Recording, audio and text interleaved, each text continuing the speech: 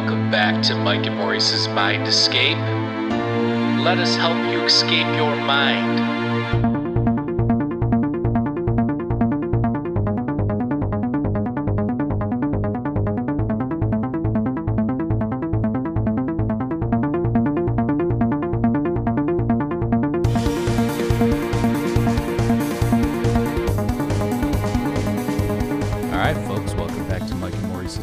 We have episode number 219 tonight, Mysteries and Metaphysics 4.4. So we're going to discuss all the miscellaneous megalithic structures and ancient sites that we've kind of discussed a little bit in the past before on this podcast. Again, this series is to discuss the Mysteries and Metaphysics series, to discuss things that we, the way we thought about some of these things when we started the podcast versus how we think about them now 4 years later, and the evolutions of our thoughts on them and everything. But before we get started tonight, head on over to our Patreon at patreon.com/MindEscapePodcast. For just $2 a month, you'll get exclusive guest episodes and segments.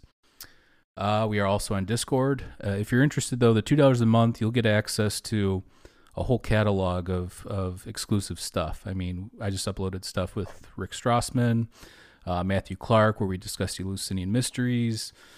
Laura, the Megalith Hunter, she has an amazing channel on YouTube if you haven't checked it out already. Laird Scranton. So there's a bunch of stuff up there as well as just stuff from years past. So again, if you're interested, it's just $2 a month. Also head on over to Indra's Web. IndrasWeb.org is the social media platform we created to connect open minds. So whether you want to speculate, hypothesize, theorize, it's the perfect place to do it. Go sign up for a profile. And we are still working on trying to get it in the App Store. I will let you know when that happens. We are going to give away this beautiful Mind Escape t-shirt at the end of the month. So if you're interested in winning that, all you have to do is go to Apple Podcasts, leave us a 5-star review, take a screenshot of it, and then email it to mindescapepodcast@gmail.com, and that will enter you to win. We do have a few submissions, but if you enter, there's a pretty decent chance that you might win. So please go do that. And one more thing before we get started, we have a ton of merch designs now up in our TeePublic merch store. So if you're interested, go to mindescapepodcast.com, click on the merch tab. It will take you there. I just threw up a new design with Anubis with the thing saying "We are living, breathing magic" above it. It's actually a pretty cool design. And I've done all the artwork for those, so go check those out. There's also a #LetMauriceSpeak t-shirt on there. Yeah, baby. And some other cool stuff. So go check that out. The link is also down below. But what's going on, Maurice? How are you? I'm doing, my friend. How are you? I'm okay. Just so everybody knows, I will be having, my wife and I are having our first child here in the next week, so we're just pre-recording a bunch of episodes. This will be the last live episode we do for a while until I figure that out. So, we will have podcasts coming out weekly, but they will not be live for a while. I just wanted to let everybody know that. And so tonight we do have a slideshow episode prepared. So if people are interested, if you're listening, I'll try and make it as interesting as possible. But again, we do have a YouTube channel where we do live shows. So if you have not subscribed to our YouTube channel, please do so. And I will also put the link in there if you were listening on an audio platform. So let's get started. Let's go, baby. Mysteries and Metaphysics 4.4. So I thought we would go over some basic stuff. We just recently had Laura Taboni on, and she is the Megalith Hunter, where she lives on Malta. She makes these awesome videos on Malta. And when we had her on, we discussed, the Maltese history and the evolution of the megalithic structures and sites. Here's a table where you can kind of see the evolution there. The Neolithic from 5,000 to 4,100 BC. Gahar Dalam, that is, I believe it's a cave, like a man-made cave, or I guess like an augmented cave, if you will, from about 5,000 to 4,500 BC. And then, there's some of the more popular style sites that you've seen in pictures and stuff, which is from the Temple period, 4,100 to 2,500 BC. Emjar, 3800 to 3600 BC, Gigantea, 3600 to 3000 BC, Saflieni, 3300, Targine, 3000, and it just goes on from there. So I just wanted to show that table so people have a general idea. And before Göbekli Tepe, Malta was considered one of the older sites in terms of megalithic structures before we found Göbekli Tepe. So, and if what will be the next we find? And if you're interested in Göbekli Tepe, I think Mysteries of Metaphysics 4.1, we did a slideshow on a lot of the T-pillars at Göbekli Tepe. So if you find that interesting, go check that out. Okay, so here we have Emnajra. You can see that kind of that lentil there. Lots, we were discussing when Laura was on, is that decorative or do those little indentations have some sort of meaning? I do not know. But yeah, I find it interesting nonetheless. Yeah, they're like pits.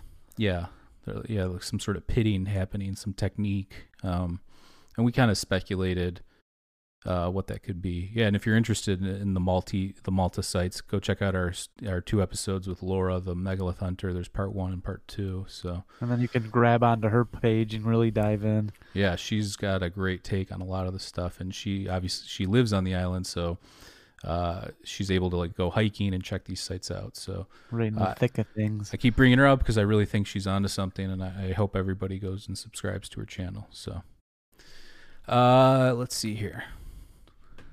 Then you get to Hajar Kim. There you can see there's some of those little holes that we were discussing before too, on the front end of it. She doesn't know what some of those are for. We were discussing like rituals and the purpose of some, and the functionality of some of these things, and there's just not a whole lot of answers. So some of these sites are so old, it's, you'd be speculating at this point. So the Hajar Kim spirals here, same thing. You got a little bit of that pitting design with 2 spirals. Those spirals actually look similar to the spirals found at like Newgrange, some of the Neolithic and megalithic sites in Europe. Newgrange is in Ireland. Kind of interesting. And you see some of those spirals as associated with like ancient cosmology as well at some of these sites. Let's see here. Here you have an image of Gigantea, or Gigantesia. You see they almost look like altars, or you see those lintels going across the tops of those, and then you have these giant stones in between separating them. I mean, just looking at that, what would you think, Maurice? What do you mean in regards to what? Like, what do you think that could be? Just like an altar, or? Man, it's tough. I don't know. Well, is that true? Is that the only option? Is an altar? No, I mean it could be anything. I guess I'm just curious what you thought it was. Maybe I don't know. It's you see some like cyclopean masonry along the edges there. Yeah.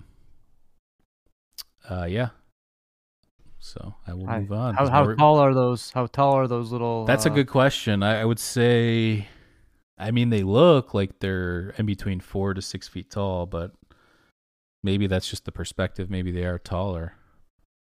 I don't know. I don't know if people would go and stand under there or something. And you laugh at me, man? No, I'm not laughing. I don't know. What else could the thing be? It's very strange. Unless it could just be a piece of art. It could be as simple as that. Yeah. Yeah. No, that's not a bad. I'm from Detroit. You go down to Hart Plaza. There's a big ring. There's all kinds of stuff actually, but right. People could stare at them and go, "What did they use that for?" Yeah, I mean, here in Chicago, we have that massive bean. Right, right. That's not a bad way to look at it, actually. Some sort of evolution from cave art to artistic megalithic sites. Yeah, it just depends on how developed the mind was, and that's obviously one thing that separates us from animals is the ability to make art and like laugh and things like that. So yeah, we believe it's a higher form of consciousness. It's just how developed were these people back then. I have to Yeah, believe that there was some kind of art influence. I sure. don't know. Not bad. Not bad. I'll accept it. All right. Yeah. Tarjine, you have this mother goddess bottom. It looks like instead of, some sort of like legs, you have actual anthropomorphic style legs to human looking feet holding up a Mhm. block, which is kind of interesting. And then some sort of like lines going down there, which obviously holds some sort of symbolism, maybe like the bottom of some sort of clothing or something like that, some artistic style of like a style, like that was the style back then, maybe, who knows. Yeah. Interesting though, and keep it moving here. And what do the scholars like to say, or do they just? Well, I mean, go leave back it to the episode we open-ended? do with Laura. She mentions that she says that she has kind of a different take on it as opposed to like the normal sacred feminine, feminine, or like the these Venus style goddesses of the ancient world. She said it might be different than that. There might be something even, more bizarre happening. Who knows? But like Uh, the enclosure we're looking at now, there's obviously a hole, and so that could be used to frame something very special, or it could be used as a passage, almost as like a superstition type of thing, where they say like if you go under a bridge, so this stuff like Ta, that. Hagrat, and Emjar. Yeah. Yeah, that looks like. I mean, that one block on that lintel block looks pretty. And if anybody doesn't know what a lintel is, it's like the cross section top way of a doorway. It's like a big stone or some sort of beam that goes across. That's what a lintel is. But yeah, it looks pretty like crude, right? It doesn't look like it's been really worked or anything like that. Absolutely not. Um, But it could be chipped and it could be decayed. yeah, could be. All that stuff looks a little bit eroded. So Yeah, and that's why I was asking Laura about that too, because Malta is somewhat of a smaller island, and you have the sea and winds, and yeah, it's you're in the middle of it, and we know wind erosion can do wind and water erosion and salt erosion, everything can do some damage. So, um, here's the Hypogeum, a picture of the Hypogeum at Hal Cephaliani. And interesting stuff here. I think she said that doorway doesn't really go anywhere. It's just kind of like there's these different levels, and I'll pull up a map, I think, as the next picture, where it shows like the schematics of the Hypogeum, which goes underground in Malta, and they say that the main chamber in the bottom kind of resonates at a certain frequency. There you can see, here's the schematics, and you can see how it's kind of laid out and how it goes down. There's like different levels. sweet. Yeah, I mean, I would love to go down there and just like meditate, Absolutely. I'll leave that up here for a second. But yeah, I just, again, we're just discussing all these sites. We haven't really, other than talking about it with Laura, we've only really talked about Malta a few times on the podcast, but I do find it one of the more fascinating places in the world. So moving on, here we get to one of the more well-known ones, which would be Stonehenge, which is roughly dated from 3000 to 2000 BC. And I gave this overhead view because most people don't even know about some of these outer rings or these outer circles and some of the previous lead-ups to some of these sites. They think, oh, it's just these stones, but no, there was previous sites at in some of these places and stuff. So,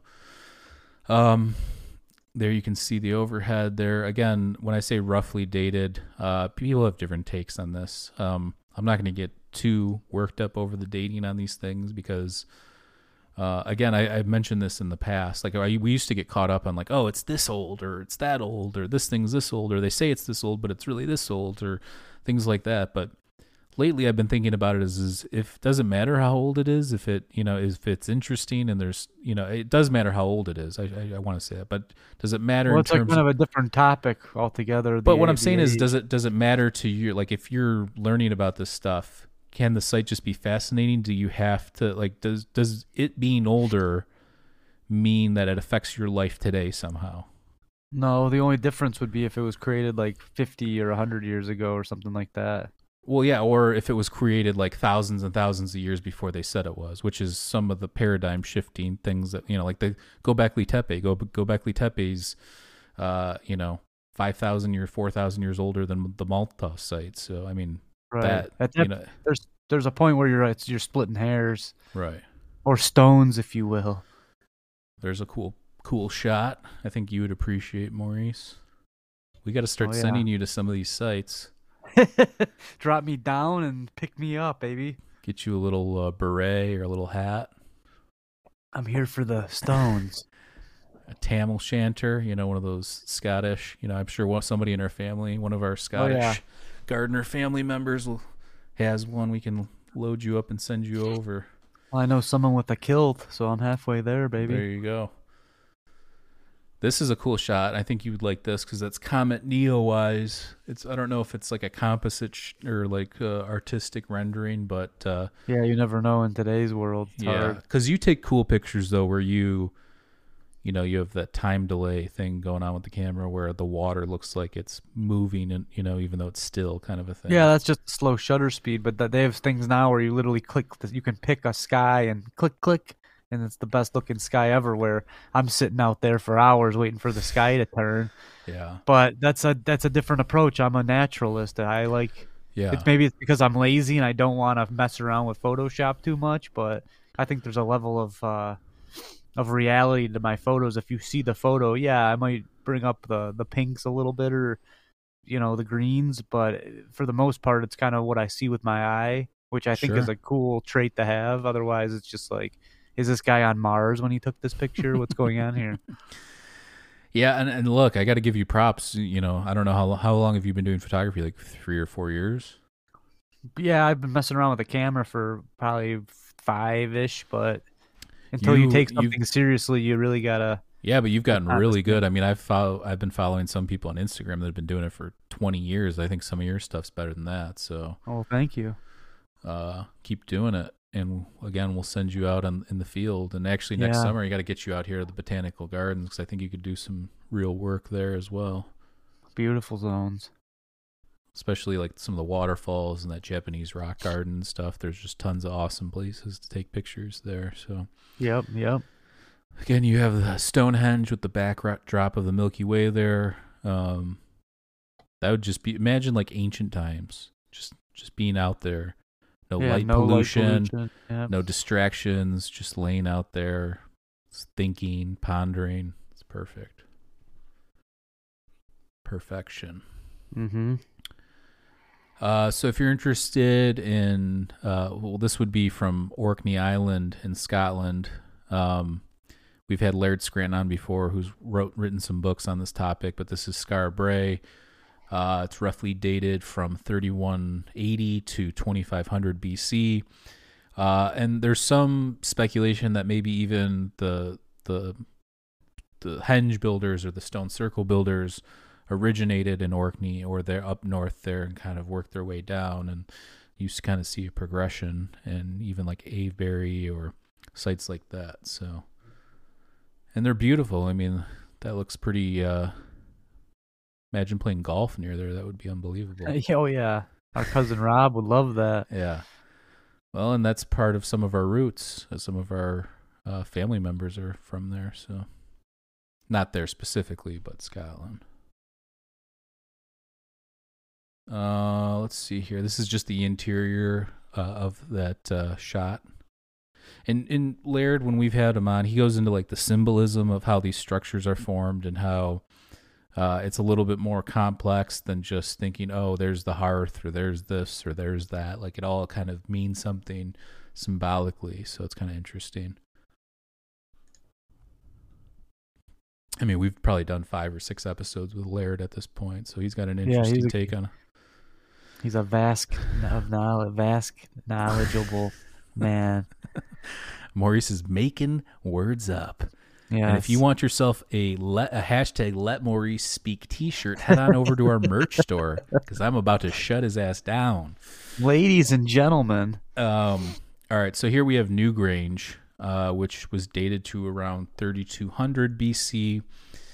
As you can see there, it's a pretty big structure, and I know that the sun kind of gets, the sunlight and certain solstices goes through some of the doorways and illuminates certain things. Here, I'll pull up here's some of those spirals. So doesn't that look pretty similar to the spirals that I was just pulling up on Malta? I mean, a little different, but Yeah. I mean, you have to think that there's something going on there. That means something cosmologically. They're understanding the solstices and the different equinoxes, and I don't know. It's just very interesting stuff. As you can see, I think that's where the sun shines in through there, and then it illuminates stuff on the walls and stuff like that at certain times of the year. Again, we haven't gone deep on some of these. Like, we've gone very deep on Easter Island, very deep on Göbekli Tepe. We've gone very deep on ancient Egypt, which 4.5 will be the last megalithic part of this series, which probably won't be for a while, but it'll be on ancient Egypt specifically, since we've talked about it so much in the past, and all those sites that we've discussed and stuff. And that'll be the last megalithic one. Then we'll move on to some of the other topics that are part of this series. But we just covered so much content now. I mean, we're already up to episode almost 220, so we've covered a lot of territory so far. Yeah. Okay. Then you get to ancient Sardinia. The Nuragic age and the structures are dated to between 1900 and 730 BC. Okay, so this is kind of interesting. This is a tunnel found there, and it looks very, very similar to the Cyclopean tunnels at Tiryns, which is near the Mycenaean, or part of the Mycenaean culture in ancient Greece. So again, some of these people had to have been in contact with each other, or just maybe a similar consciousness, but I do think that there's actual contact happening between these cultures with just the similarity in some of the building structures and stuff. I don't think it's a coincidence. So again, very similar. You can look up the last episode we just did, 4.3, which we talked about ancient Greek megalithic structures and ancient Greek temples and the evolution of the building techniques. And if you look at the part where we talk about Tiryns and the ancient Mycenaean culture, you'll see some similarities there. This is St. Christina in Sardinia. It's beautiful. It's got almost kind of looks like a big keyhole kind of a structure. Yeah, that's sweet. Goes down. And again, shout out to Laura. I know she just went to Sardinia and took some pictures and did some stuff there. So that's awesome. And yeah. Again, here's another Nuragi structure. Looks like a sort of like a fort with like a tower. You see all these circles. Yeah, kind of interesting. Yeah, the last two pictures almost make me feel like I'm playing Zelda or something. Yeah, that's classic. Those steps going down in the world, in the down deep. Yeah, into the dungeons and stuff. Yeah, it's classic. Obviously, that stuff's based on reality. Again, here you can kind of see some more of the foundation work there, and just the structures, and you have to wonder, like, what are all the circular structures for? Or these, what are they, turrets or whatever, something?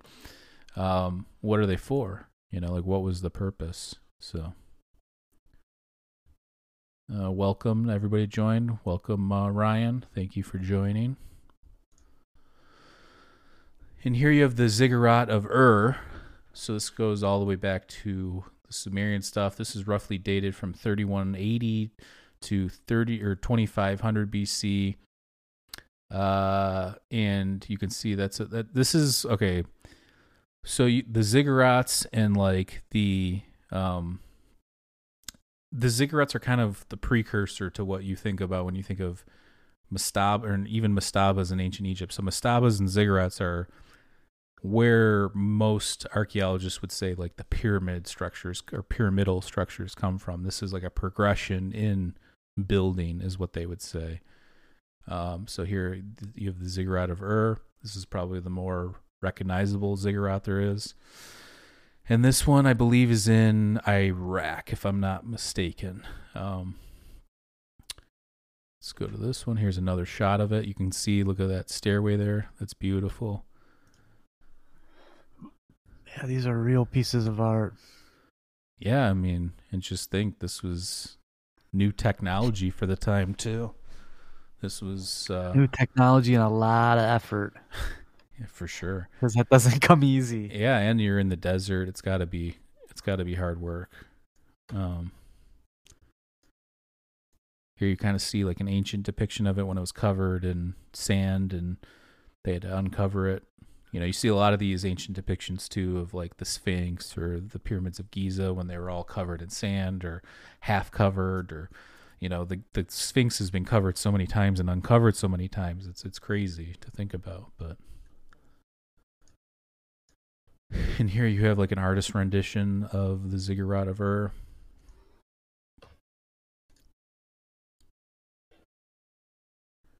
This one is the ziggurat at Choga, I believe, Choga Zambil. It's also known as Basket Mound, and it's dated to roughly 1250 BC. So this one looks a little different. It's kind of similar, but this one looks more of like a, I don't even know how to explain, like a fortress with like layers or something. Uh-huh. It just didn't. The other one, the ziggurat at Ur, kind of looks more pyramidal. And maybe this one's just deteriorated a bit, but it looks like there's a lot of gap in between the levels. Here's another. Okay, so the ziggurats were built by the Sumerians, Assyrians, Babylonians, and Elamites. Here's another. You can see kind of where these quarries. I think those bricks that you're seeing, I think, are like mud and clay bricks, I believe. I'd have to look that up again, but that makes sense. Yeah. And there you kind of see where they're getting that from. Okay. Here's a diagram of the different ziggurats. Kind of just like, again, little picture here. You can kind of see the overhead views and the structure layout and everything. And again, sorry if you're listening. I know this is a slideshow episode. We do have one more slideshow episode in this series, which will be 4.5, which we'll talk about ancient Egypt. But then from there, it'll be more just discussion based. So, okay, now we get to some of the more controversial stuff. So you have Gunung Padang in Indonesia. And there's controversial dating on this one. Some have dated it all the way back to 20,000 BC, which is super, super old. And then some people are saying, you know, it's more modern. It's 100 to 50 AD. And you'll see this with some of the other sites like the Bata Valley sites. The dating's controversial. Nobody really has a good idea of the dating on them. I forget the guy's name, but this guy named Danny, I think, is the controversial archaeologist, and I think Graham Hancock's talked about him in some of his stuff too. And the thing that I find interesting about this site is actually the stones, the volcanic stones there look like they're similar to the Giant's Causeway in Ireland that have just been like separated and then realigned into megalithic structures or alignments. So I don't know if those were actually worked stone or if those are natural formations that have just been used for megalithic structures. I don't know if anybody's talked about that, but I find that interesting. Because you do see, you can look up, I don't have a picture of it, but the Giant's Causeway in Ireland, some people think it's like man-made. It's not, but I could see like finding a site like that that's volcanic and then chipping some of that off and then using it for these kinds of structures. Yeah, when man and earth combine forces. So some of them are like hexagonal, you know, that type of formation. Yeah.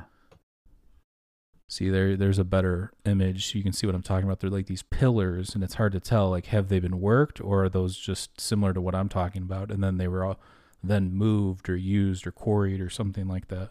Yeah, plus certain stone will chip off into actual fragments that look fashioned. Yeah. So who knows? That is pretty sweet, though. There's another picture you can see. So like, Yeah, that looks pretty positioned. yeah, I wouldn't say, like, again, I don't think that it's not, that part of it's not man-made. I'm curious how it was quarried. I don't think that those were cut in those hexagonal shapes like that. I think that may have been natural, and then it was used to put something together. And Yeah, so that's the other argument is that this is like the top of like some sort of pyramidal structure too. Like it goes down deep, and then there's like tombs or chambers down below this thing supposedly. So, Oh, that's interesting. again, one of the more controversial sites. There needs to be more excavations and dating. And the guy Danny, the archaeologist that was working on it, a lot of people don't like his takes on it. So What are those little garbage cans on the side?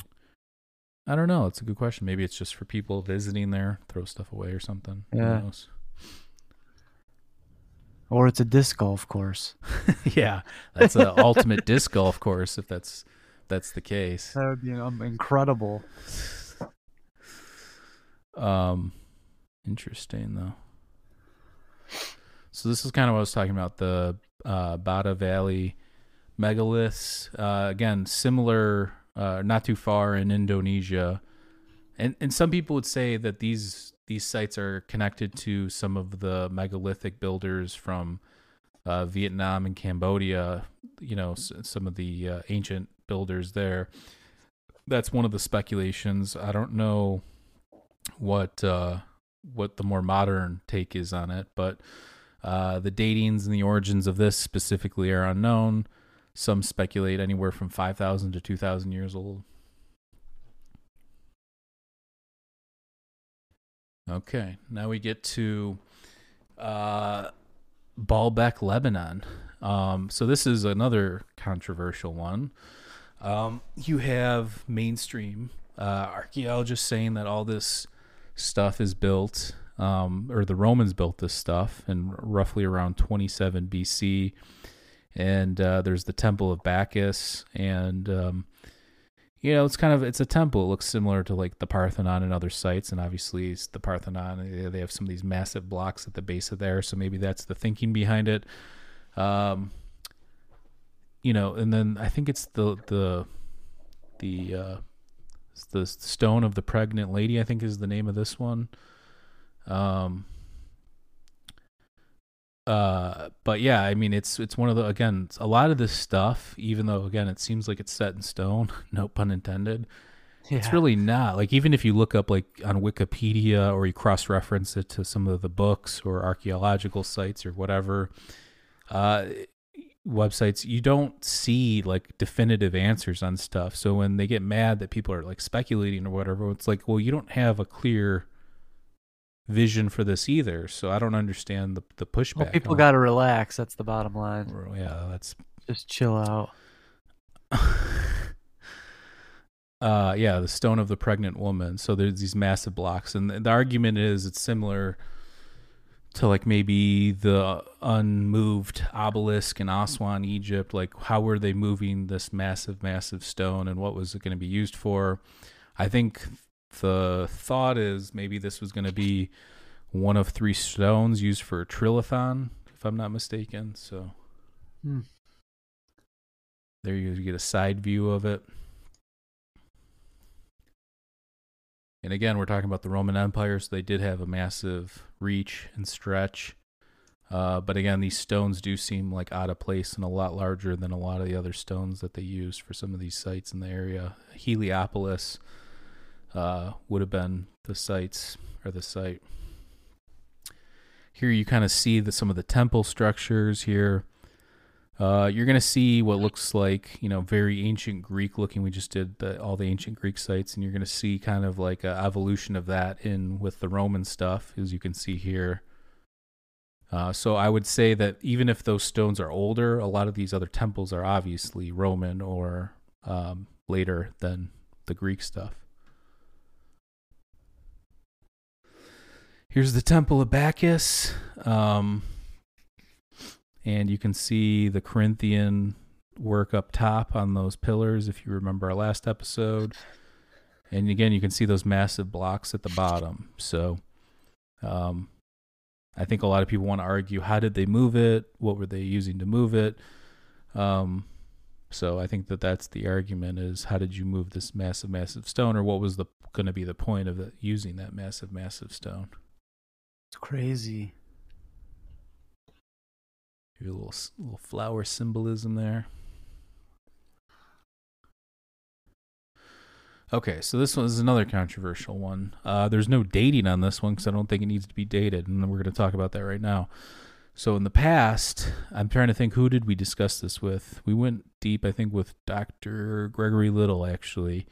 Yeah. Because we were talking about him when he went to dive off the coast of Bimini and look at like the Bimini Road and some of the more unnatural looking sites in that area. I think that's even more, that looks more man-made than this to me. This, and I'll show you a couple pictures after this. A lot of people want to believe Yonaguni in Japan was either a megalithic site or some sort of quarry or something like that, and I'll show you why I don't think that's the case in some of these next pictures. First of all, who's stepping up these steps? If this is just a temple or something, like, those are massive, like the giants, bro. Yeah, no, that's not the case. So, I don't. That's number one, and it doesn't look like it makes logical sense of like from like a building standpoint. So that's number one. You could say, I've heard people say, well, maybe it's a quarry that was just around before the end of that last ice age. I guess I'm not opposed to that idea. Maybe it was above sea level and it was worked a bit, or people used chipped, stone off and used it or whatever. But again, I don't think it actually served like a function from like a megalithic structure, temple standpoint, or anything like that. So this is what I was going to get to. So this is an outer overhead view of that area of Yonaguni, and you can see, look at that big rock to the left. See how it's chipping in layers like that? Uh-huh. And you can see the different like sedimentary layers. Yeah. Look at how all the stones are formed, and look at that little chunk out there in the water. It looks similar to that. I mean, and I think that I've seen a Japanese seismologist talk about how that area mixed with that type of stone can create those sort of formations via seismic activity and pieces of it chipping off and everything like that. So again, I know people want to be like, oh, it was man-made and, it's incredible and whatever. I don't, as much as I like to believe some of that's, some of these older dates and things are this or things are that, I think this is one where to me, it's kind of a no-brainer. And even some of I think both, like, even like Graham Hancock and Robert Schoch, and even some of the more alternative people would agree that this is natural formation and not man-made. So, yeah, that's a good theory for sure. Again, look at the stone. You can see how it's breaking off and how it's eroding. Yeah. Again, look at this. Look at these layers. Yep. You're telling me that looks human worked? It really doesn't.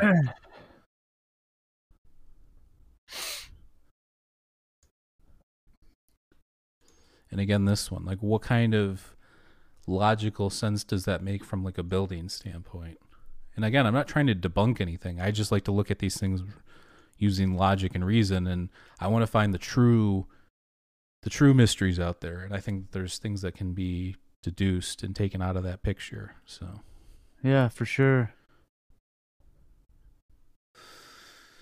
All right. So now we get to the Sumerian, Babylonian, and Assyrian bas reliefs.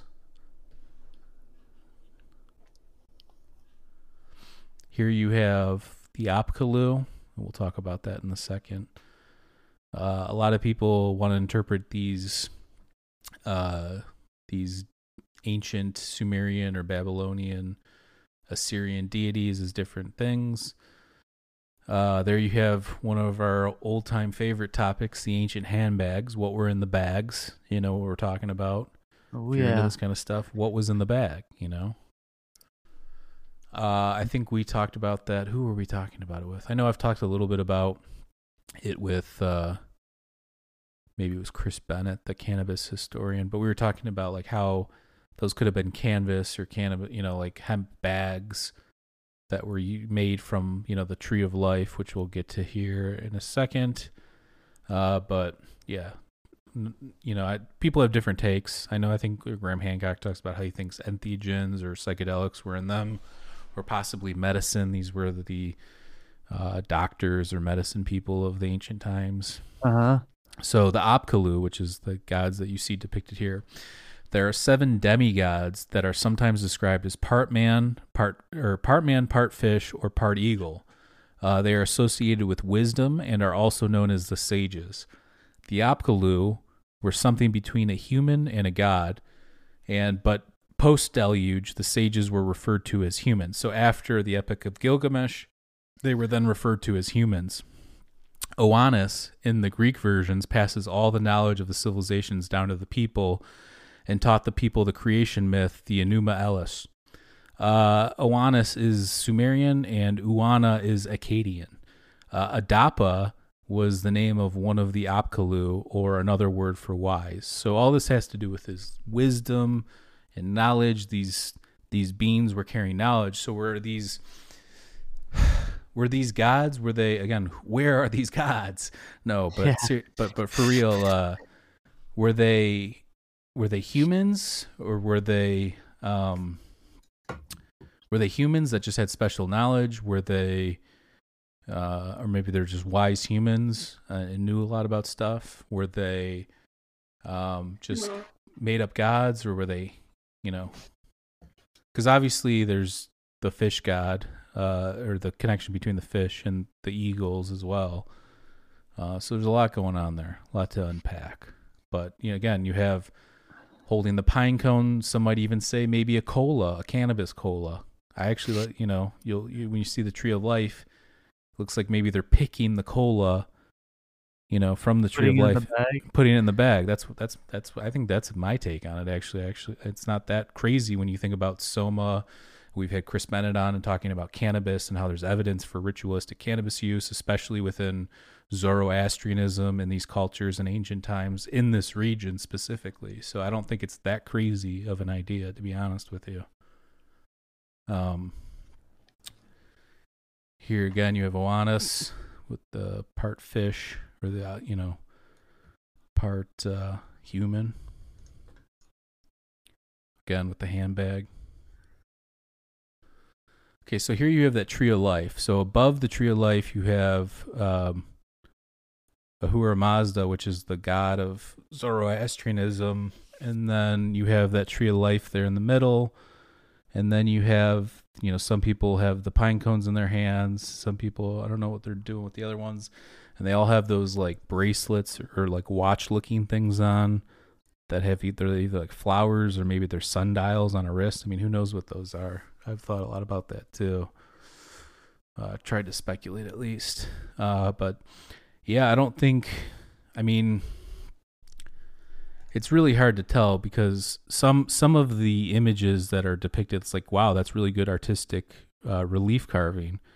But then you also see like things that don't look like human. Like, look at those calves. That doesn't look like a human calf. That looks like a robot, Hulk's calf or something, so. Those are some good looking legs, baby. Yeah, Johnny Drama would be all over that. Yeah. But, yeah, but then you look at that tree of life, and I think, why not cannabis, or why not some sort of entheogen or something? Yeah, for sure. I could see that. It has some of the traits. Yeah. Even hops, sure, they're the cousin of cannabis, so they're all intertwined. Could be. And look, these, the Red Bull gave these people wings, so maybe it was cannabis. Yeah. Caca. Again, here's another one of the Apkallu. Each Apkallu has a pine cone or a cannabis cola in their hand, and then they have the handbag. Again, I would, if it's a pine cone and it's a bag and then it's the tree of life, there's no tree of life that size that has pine cones, so that wouldn't make sense from that standpoint. Are they doing something with the pine cone to like bless this whatever the tree of life is or something. I don't know. I've looked at these many times and I find it really hard to have a good take that really makes sense on it. And I actually I'm working on a handbag Opkaloo t-shirt as well, so we'll have one of those designs in the what about a handbag handbag? Yeah, now we're getting in the Kramer territory here. It's just handbag within handbags within handbags. There's a close-up of it. I mean, if anybody has a different take, leave us a comment or a message. I mean, I think that it does. I could see it being a pine cone, but even a pine cone has more of those symmetrical, I don't even know what they are, like leaves or like outshoots, sprouts.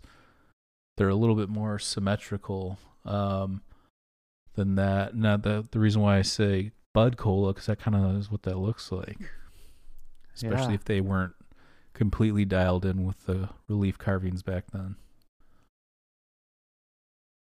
More Opkaloo. You can just keep going through these images. They're all over the place, and they obviously meant something important. Again, you have one Opkaloo holding the handbag with the pine cone or the cola. Then you have the middle one holding a goat, and then I don't know what those other things are in the other hand. It could be, I don't know, some sort of plant. It looks like, I don't know what that could be. It's too like pointy to be like an opium thing. Maybe it's some sort of other plant or grain or something like that. And then you have the guy at the end holding, it looks like a baby lion. Some people say, well, no, that's a giant holding, a real lion. I don't buy that. It might be a baby lion that he's trying to tame or something, or domesticate. Yeah, possibly.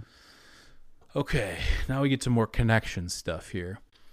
Okay, so on the left you have the giants. These statues that are called the Giants of Monte Prama, and that's found on Sardinia, which is an island off the coast of Italy.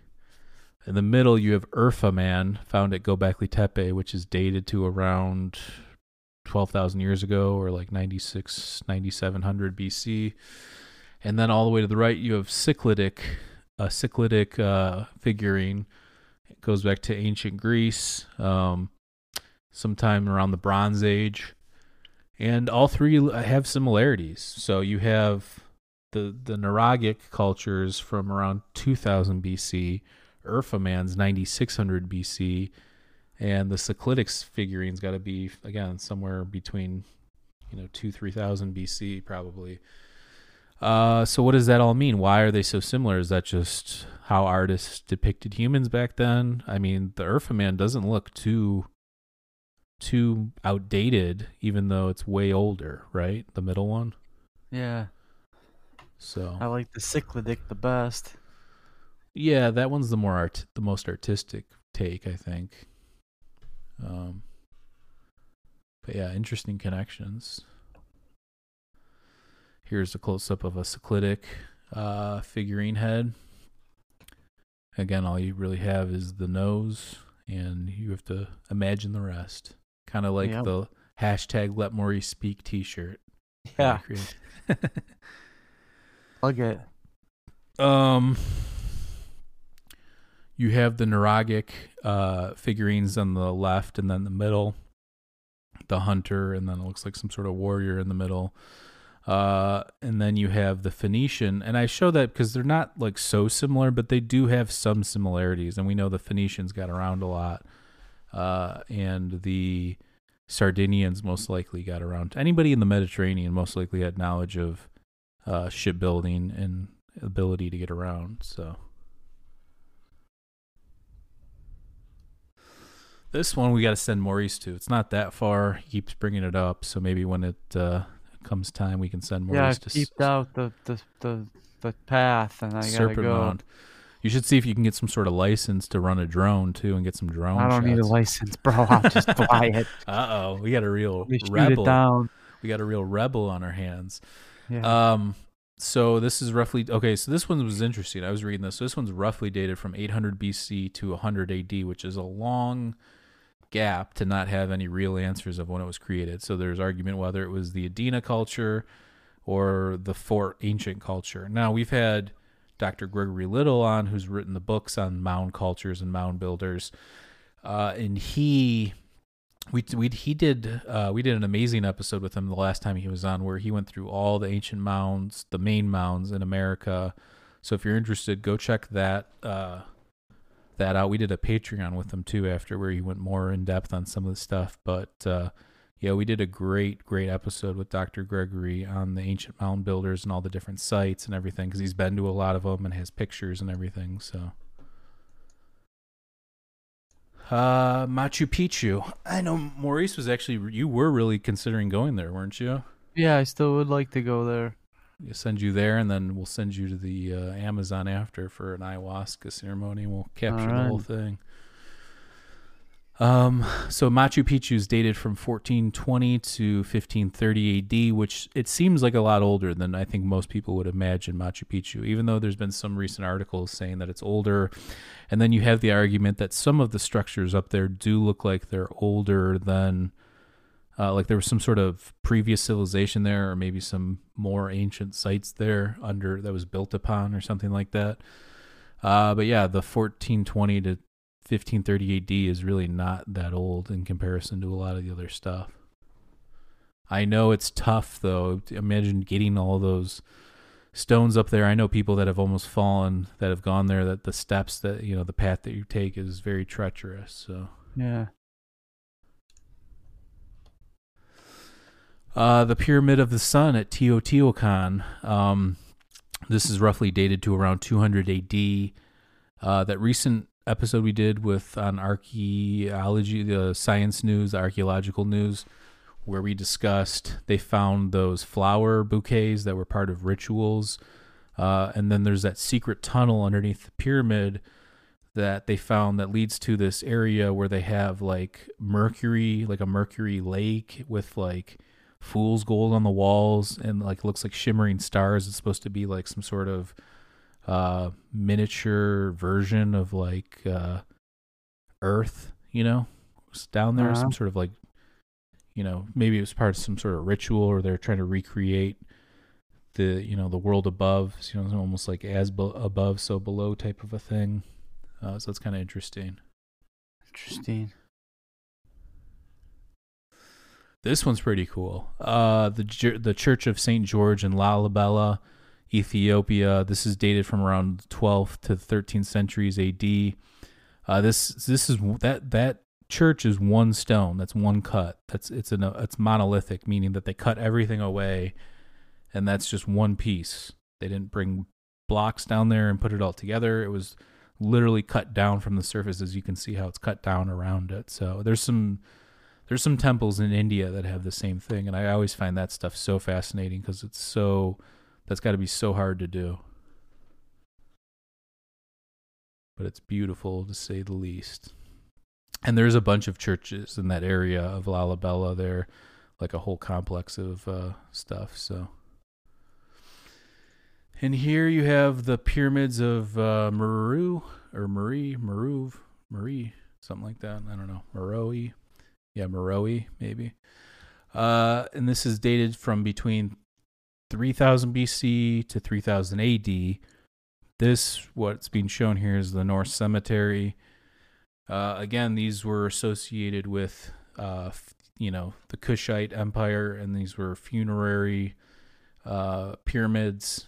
And there's a bunch of them. There's some that are partially built, and some that don't have, the come to an apex or anything like that. So it's an interesting site, to say the least. But again, we haven't gone too deep on it. But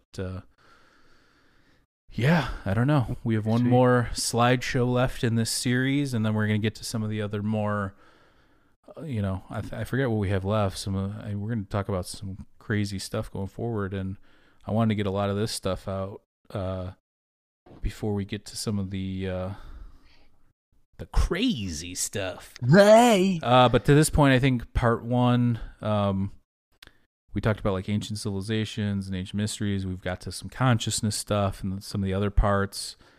We did talk about metaphysics and the nature of reality and stuff. And I think part 3, part 4 started this megalithic site stuff that we've talked about in the past. So, yeah, I'm just trying to think what else. We have yet to get to. We did talk about gods, and creators and that kind of stuff too.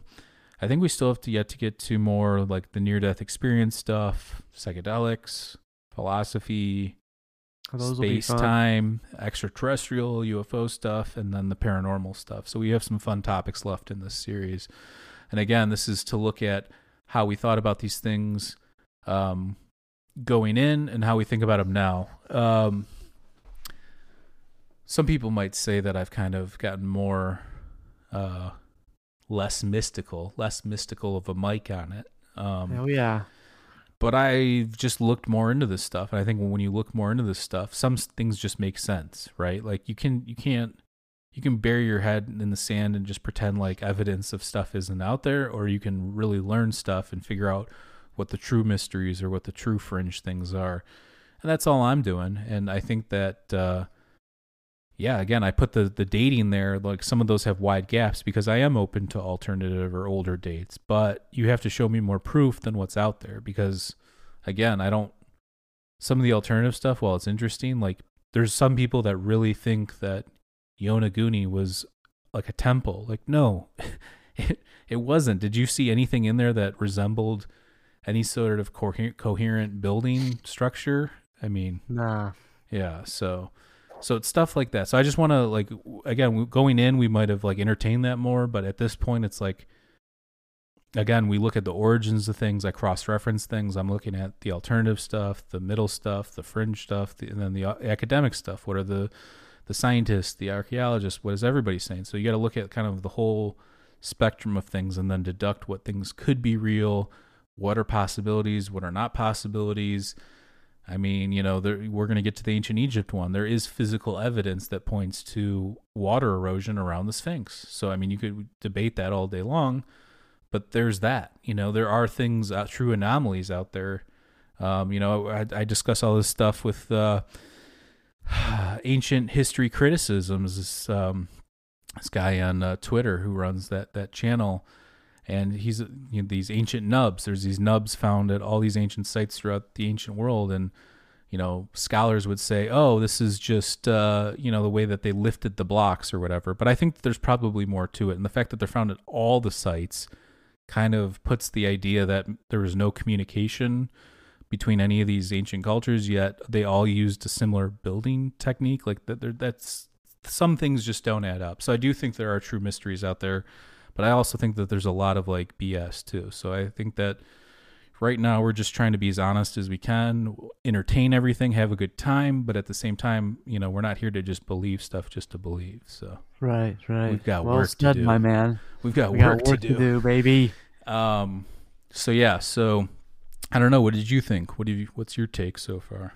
I mean, those are of today's episode. Yeah, just like everything we've been talking about, like how I know you weren't as big into like the building of megalithic sites and like how they built things exactly and things like that early on. But I mean, how do you think? No, about I mean, I might not be incredibly into how they built it, but I can definitely appreciate a nice piece of art and ponder about what they were there for and what they were used to enhance or whatever it may be. I like a lot of the theories about the pyramids and stuff. I like some of the stranger ones, but it's always a fun quest to try and discover the mysteries and try and understand how they were built and what they were used for and things of that nature.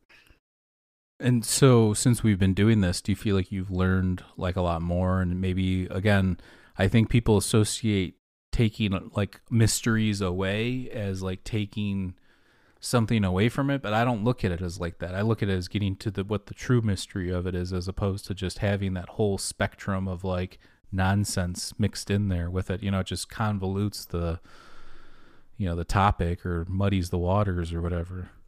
Yeah, well, there's still a lot of mysteries that surround a lot of them, but yeah, exactly. That's what I'm saying. But why people get wacky with stuff for no reason is what I'm saying. Like, there's no reason to jump to the most unreasonable conclusion when there's some other credible stuff that makes more sense than that. You just don't want to admit that could be the case. You know, like I think that with all the fringe and alternative stuff, you have to be honest with yourself. If you want to entertain that stuff and read it or watch it or whatever, have at it.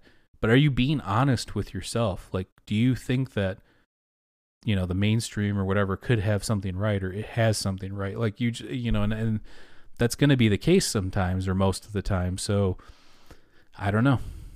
Mm-hmm. And again, you can look at all the dating that I just went through. A lot of those dates are very rough dating. They don't have an exact idea, and I think that in itself is part of the mystery of a lot of this stuff too. So absolutely, just be honest with yourself and cross-reference things, and stop with the crazy outlandish stuff that doesn't need to be there. And I think that you can get onto a path to greatness. No, I'm joking. Wow, there it is, ladies and gentlemen. I'm joking. And I don't. Maisie speaks. I don't have any like special knowledge or anything like that, but I will admit that I've spent a lot of time researching this stuff. And again, if you start looking at the origins of things and how things come about, whether it's philosophy, science, metaphysics, whatever, if you try and look at the origins of things, you're going to start to build a pattern and like a habitual way of looking at things, and then that becomes just like a normal way of life for you. So you can kind of, like, most people don't even take 5-10 minutes to look things up, yet they have a podcast. Like, how many podcasts have I seen where somebody has done like 100 episodes and they haven't even looked up stuff that takes like 10 minutes? It's really crazy that, you know, but again, I'm not here to talk shit or anything. I'm just saying, like, if you don't say you're after truth unless you're really after, you know, some sort of a objective truth, if that exists, and we don't even know if it does. But if it did, that's how you have to go about it. So, yeah. Anything else before we wrap it up here? That's a good way to go out, my friend. At the end of the last episode, we got into a real hot debate, Maurice and I, between, well, we were talking about like the God. Where are the gods? Where are these gods? And then Maurice's favorite, which was Xerxes, earthquakes, and fire. That's, like I said, to keep the shirts coming, baby. How everything in Greece got destroyed, 480 BC. Xerxes, fires, and earthquakes. Yep. Maybe I'll make that a shirt too. I don't know. We're just gonna have a million shirts. We've only sold one of everything, but it'll be there just in case. That's a million, baby. Yeah. Well, again, this is the last live one we're doing for a while. We have a bunch of pre-recorded episodes with guests, which I think everybody will enjoy over the next, month and a half. Again, I have a baby that's going to be here next week, so I'm not going to have a lot of free time at all. So again, I'm glad we got to pre-record a bunch of episodes. You'll see about one a week here through that process, and then hopefully sometime in the next couple of months we'll get back to doing some live shows. But we appreciate everybody's support so far, and everybody's been super awesome. Shout out to Sandy, Top Escapee. Shout out to Cole. Shout out to, and thanks for 4.5 Fingers for joining. Ryan, thanks for joining. Just everybody that's supported the show and been there. Martin and Sean, and just all these wonderful people, all the people on Discord, all the people that have joined our Twitter Spaces, supported us through buying merch. Thank you, everybody. We love everybody. All of our Patreon members, we love you so much, and we really appreciate it. And before we get out of here, if anybody is interested, head on over to our Patreon at patreon.com/MindEscapePodcast. For just $2 a month, you'll get exclusive guest episodes and segments. Tons of great stuff on there. I'm not going to keep trying to sell it, but just a bunch of amazing episodes and segments on there. And we are also on Discord, so you can go check that out. And indrasweb.org is live. This is a social media platform we created to connect open minds. If you want to speculate, hypothesize, theorize, perfect place to do it. So head on over there, set up a profile. Still working on trying to get in the App Store. I will let everybody know when that happens. And if you are interested in winning this Mind Escape t-shirt, all you have to do is go to Apple Podcast, leave us a 5-star review, take a screenshot of it, and then email it to mindescapepodcast@gmail.com, and that'll enter you to win. We have a few submissions, so there's a chance you might win. And again, I want to keep plugging the merch store because I'm proud of some of the designs I've created in there. So I just created Beautiful one with Anubis, and at the top it says "We are living, breathing magic." There's the Portara of Naxos one that I made. The hashtag Let Maury Speak, hashtag Mystical Mike one I just added. There is a sale going on there as well, so if you're interested, go get that stuff while it's 30% off. We love everybody. Stay safe out there, and we'll catch you next time. Peace. Peace.